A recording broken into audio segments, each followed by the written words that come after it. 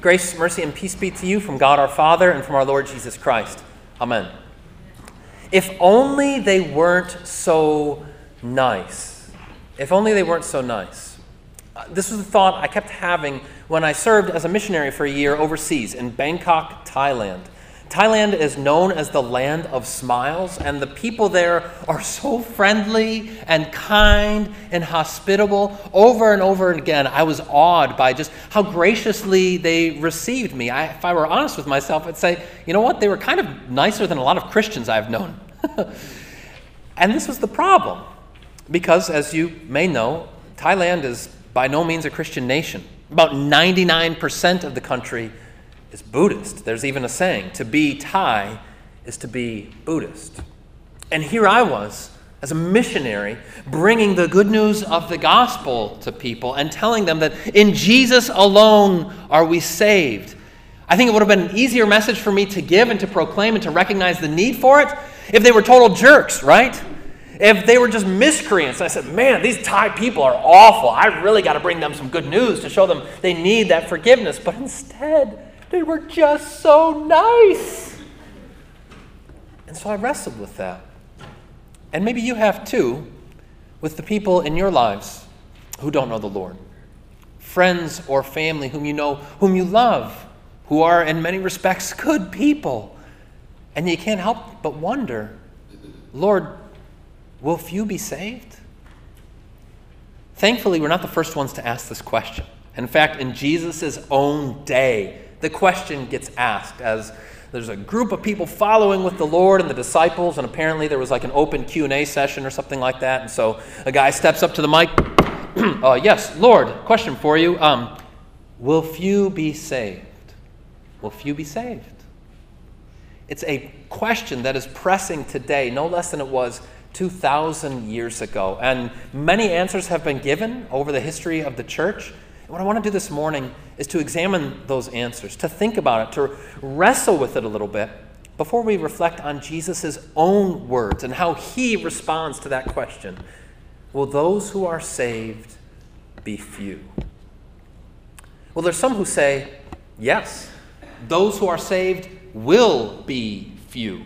Most famously in the Christian tradition, folks of a Calvinist persuasion, like the Puritans of our nation's founding, were this way. And they would say, yeah, only a few are going to be saved. God's going to pick out, they called it limited atonement. He's going to just pick out a few that he likes. As for all the rest, they're going to HE double hockey sticks. But as for both groups, they don't really have a say in the matter. And there is some biblical support for this. Jesus does say those mysterious things such as many are called, but few are chosen. And we have to say, too, that to answer this way and to say that few will be saved and you don't have anything to do with it, it's just totally God's predestining work, that really does underscore our total, utter dependence on God, doesn't it? And so when you answer the question that way, yeah, only a few are going to be saved, it does make some sense. But there's some issues with it too. There's some issues with it when we think about this answer. If we say that, yeah, only a few that are going to be saved. For instance, how do you know that you are one of the few? One of those Puritans of our nation's founding, a guy by the name of William Perkins, said, well, there's two ways. One way is that you somehow mystically ascend up into heaven and ask God himself if you're one of the few. Perkins doesn't give any explanation how to do that, though, so we're kind of like, okay, we can't ascend into heaven. And so he says the better, safer route is to descend into yourself. To descend into yourself and to look and to examine your own heart and say, am I a good person? Have I been walking with the Lord? Have I been faithful? How well have I kept his 10 commandments? How faithful have I been in my life? And you know what? Some days you might be able to do that and get away with it, right? There's some days you get up early, you have some quiet time with the Lord, you refrain from kicking the dog, you don't yell at the kids, and by the end of the day you think, you know what? I just might be one of those few. But there's other days, and if we're honest, they're probably the more common ones, where we think, Lord, if only a few are saved, I don't stand a chance. Because the reality is that if we look to ourselves for assurance and for certainty of our salvation, we're never going to find it. But there's an even deeper problem if we answer this question, will those who are saved be few? If we say, yep, it's only going to be a few, it gives short shrift to the expansiveness of God's own grace. When it says in the Scriptures that God desires all people to be saved and to come to a knowledge of the truth. Not just a few, not just the frozen chosen, right? He wants all people to be saved. For God so loved the what? World. Not just for God so loved the good people, for God so loved a handful, but for God so loved the world that he gave his only begotten Son, that all who believe in him shouldn't perish, but have eternal life.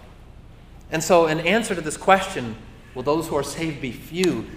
We don't want to answer outright, yeah, it's just going to be a few, just a handful. It doesn't do justice to the Scriptures. It doesn't do justice to the heart of our God, who desires all people to be saved. Okay, then what? Will those who are saved be few? Others will answer just the opposite and say, no, those who are saved won't be few. There will be many saved, or even everybody. That at the end of the day, God is going to rescue everyone, whether they know it or not. There was a theologian in the 20th century, a guy by the name of Karl Rahner, who answered this way. And you say, well, how do you get there? How do you give an explanation that at the end everybody's going to be saved? Don't they have to believe in Jesus? And Rahner would say, well, see, they're just anonymous Christians. They're anonymous Christians. They're Christians and they don't even know it. They might be Buddhists or Muslims. They might even be atheists. And yet they are anonymously Christian if they lead a basically decent and good life. Which might come as a surprise to many atheists and Muslims and Buddhists saying, oh, really? So I'm a Christian? I didn't even know it? Now, there might be some relief to hear that. You think, okay, good. So then everybody is going to be saved. I don't have to worry about it. I don't have to worry about my friends or neighbors or family members who don't believe in the Lord. I don't have to worry about those Thai folks on the other side of the world, because at the end, God's just going to say, you know what? Forget it. Everybody in. Everybody in. All are saved.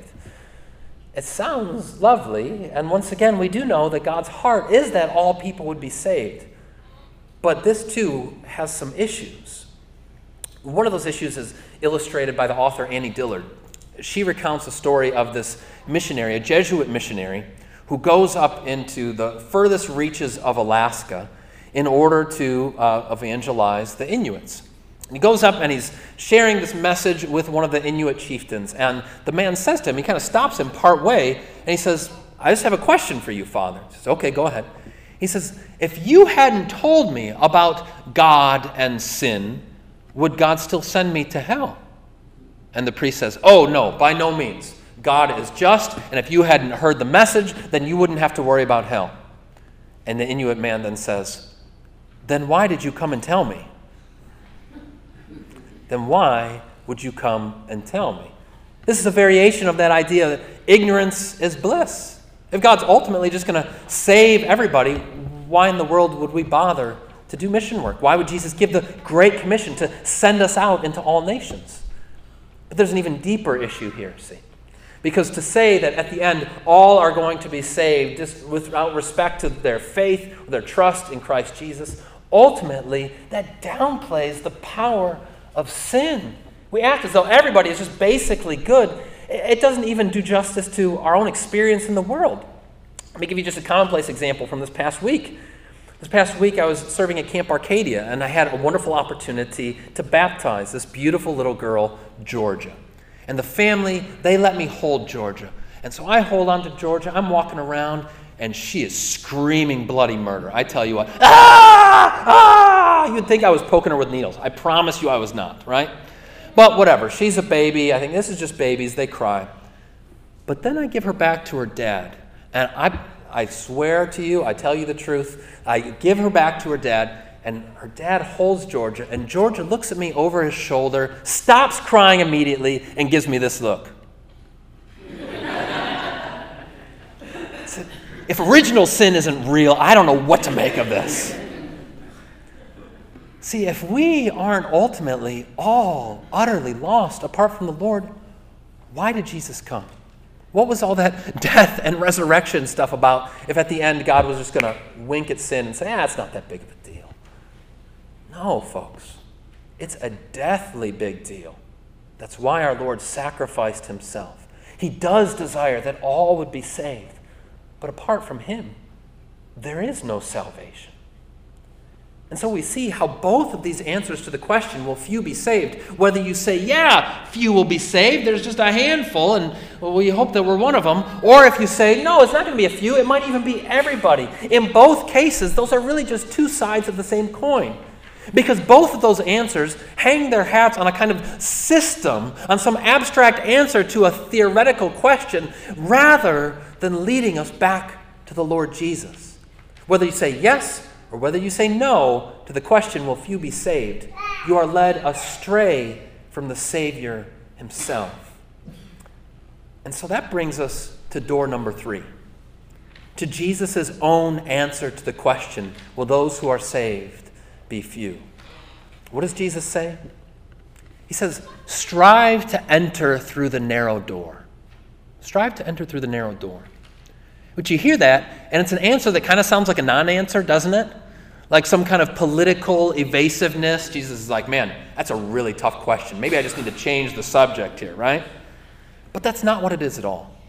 See, in fact, the brilliance of Jesus' answer is what he is saying in effect is, listen, guys, when you want an answer, just a straightforward yes or no answer to that question, will those who are saved be few?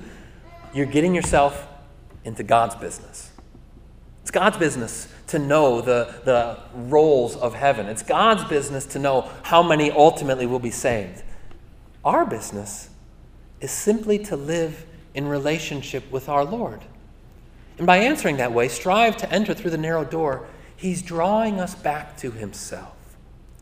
See, Jesus says elsewhere, I am the door. And again, he says, I am the way and the truth and the life. By telling us to strive to enter through the narrow door, he's saying, in effect, listen, what you need is me. You don't need an answer to the question of how many are going to be saved, how big heaven's capacity is. What you need is me, to live in relationship with me, to hold fast to me. And look at how brilliant this answer is too, because it gives us both certainty and striving. It brings about both certainty and striving. Because on the one hand, it brings about a certainty that we could never have otherwise. When Jesus says, strive to enter through the narrow door, and he says, I am the door, he's saying, listen, if you look to me, you trust in me, you are assured of your salvation. You don't need to go out looking down into your own gut and to see, have I been a good enough person? Nor hang your hat on just some abstract theory about how many might be saved. But instead, look to me, trust to me. You've already been brought through the door of salvation through holy baptism. Here is that portal, that entryway into heaven. And each and every week as we come and receive the Lord's gifts, again, we are brought through that door, assured of made certain of our communion, our fellowship with Christ. It depends not on ourselves, but on him. When Jesus says, strive to enter through the narrow door, it gives us that certainty. But also, it still spurs us on to strive after him. See, Jesus doesn't just give a flat answer in which we might say, well, either I'm in or I'm out, and that's all there is. And where we would be tempted to treat our relationship with God like fire insurance, right? Like, okay, I made a decision once upon a time. Now I don't need to worry about that faith stuff, and I'm just going to go on and live however I want to live. But instead, Jesus says, strive to enter through that narrow door. Because now you've been baptized into a spiritual battle. Now to live by faith means that for the rest of our lives, we're walking with the Lord, looking to him, seeking to follow after him. It gives us that motivation and that summons to stay with him and not just act as though faith was a one-time action, but instead it's a lifetime dynamic reality, trusting in him. I think back to my friends in Thailand, who in many ways were nicer than even many Christians I've met. But they too were in need of the Savior. We all are. We live from him alone. But in Christ Jesus, we need not have any question of our salvation. In him, every question is answered yes. In him, you have that assurance that you have entered through that narrow door. Amen. And may the peace of God that surpasses all understanding keep your hearts and minds in Christ Jesus. Amen. We stand for prayer.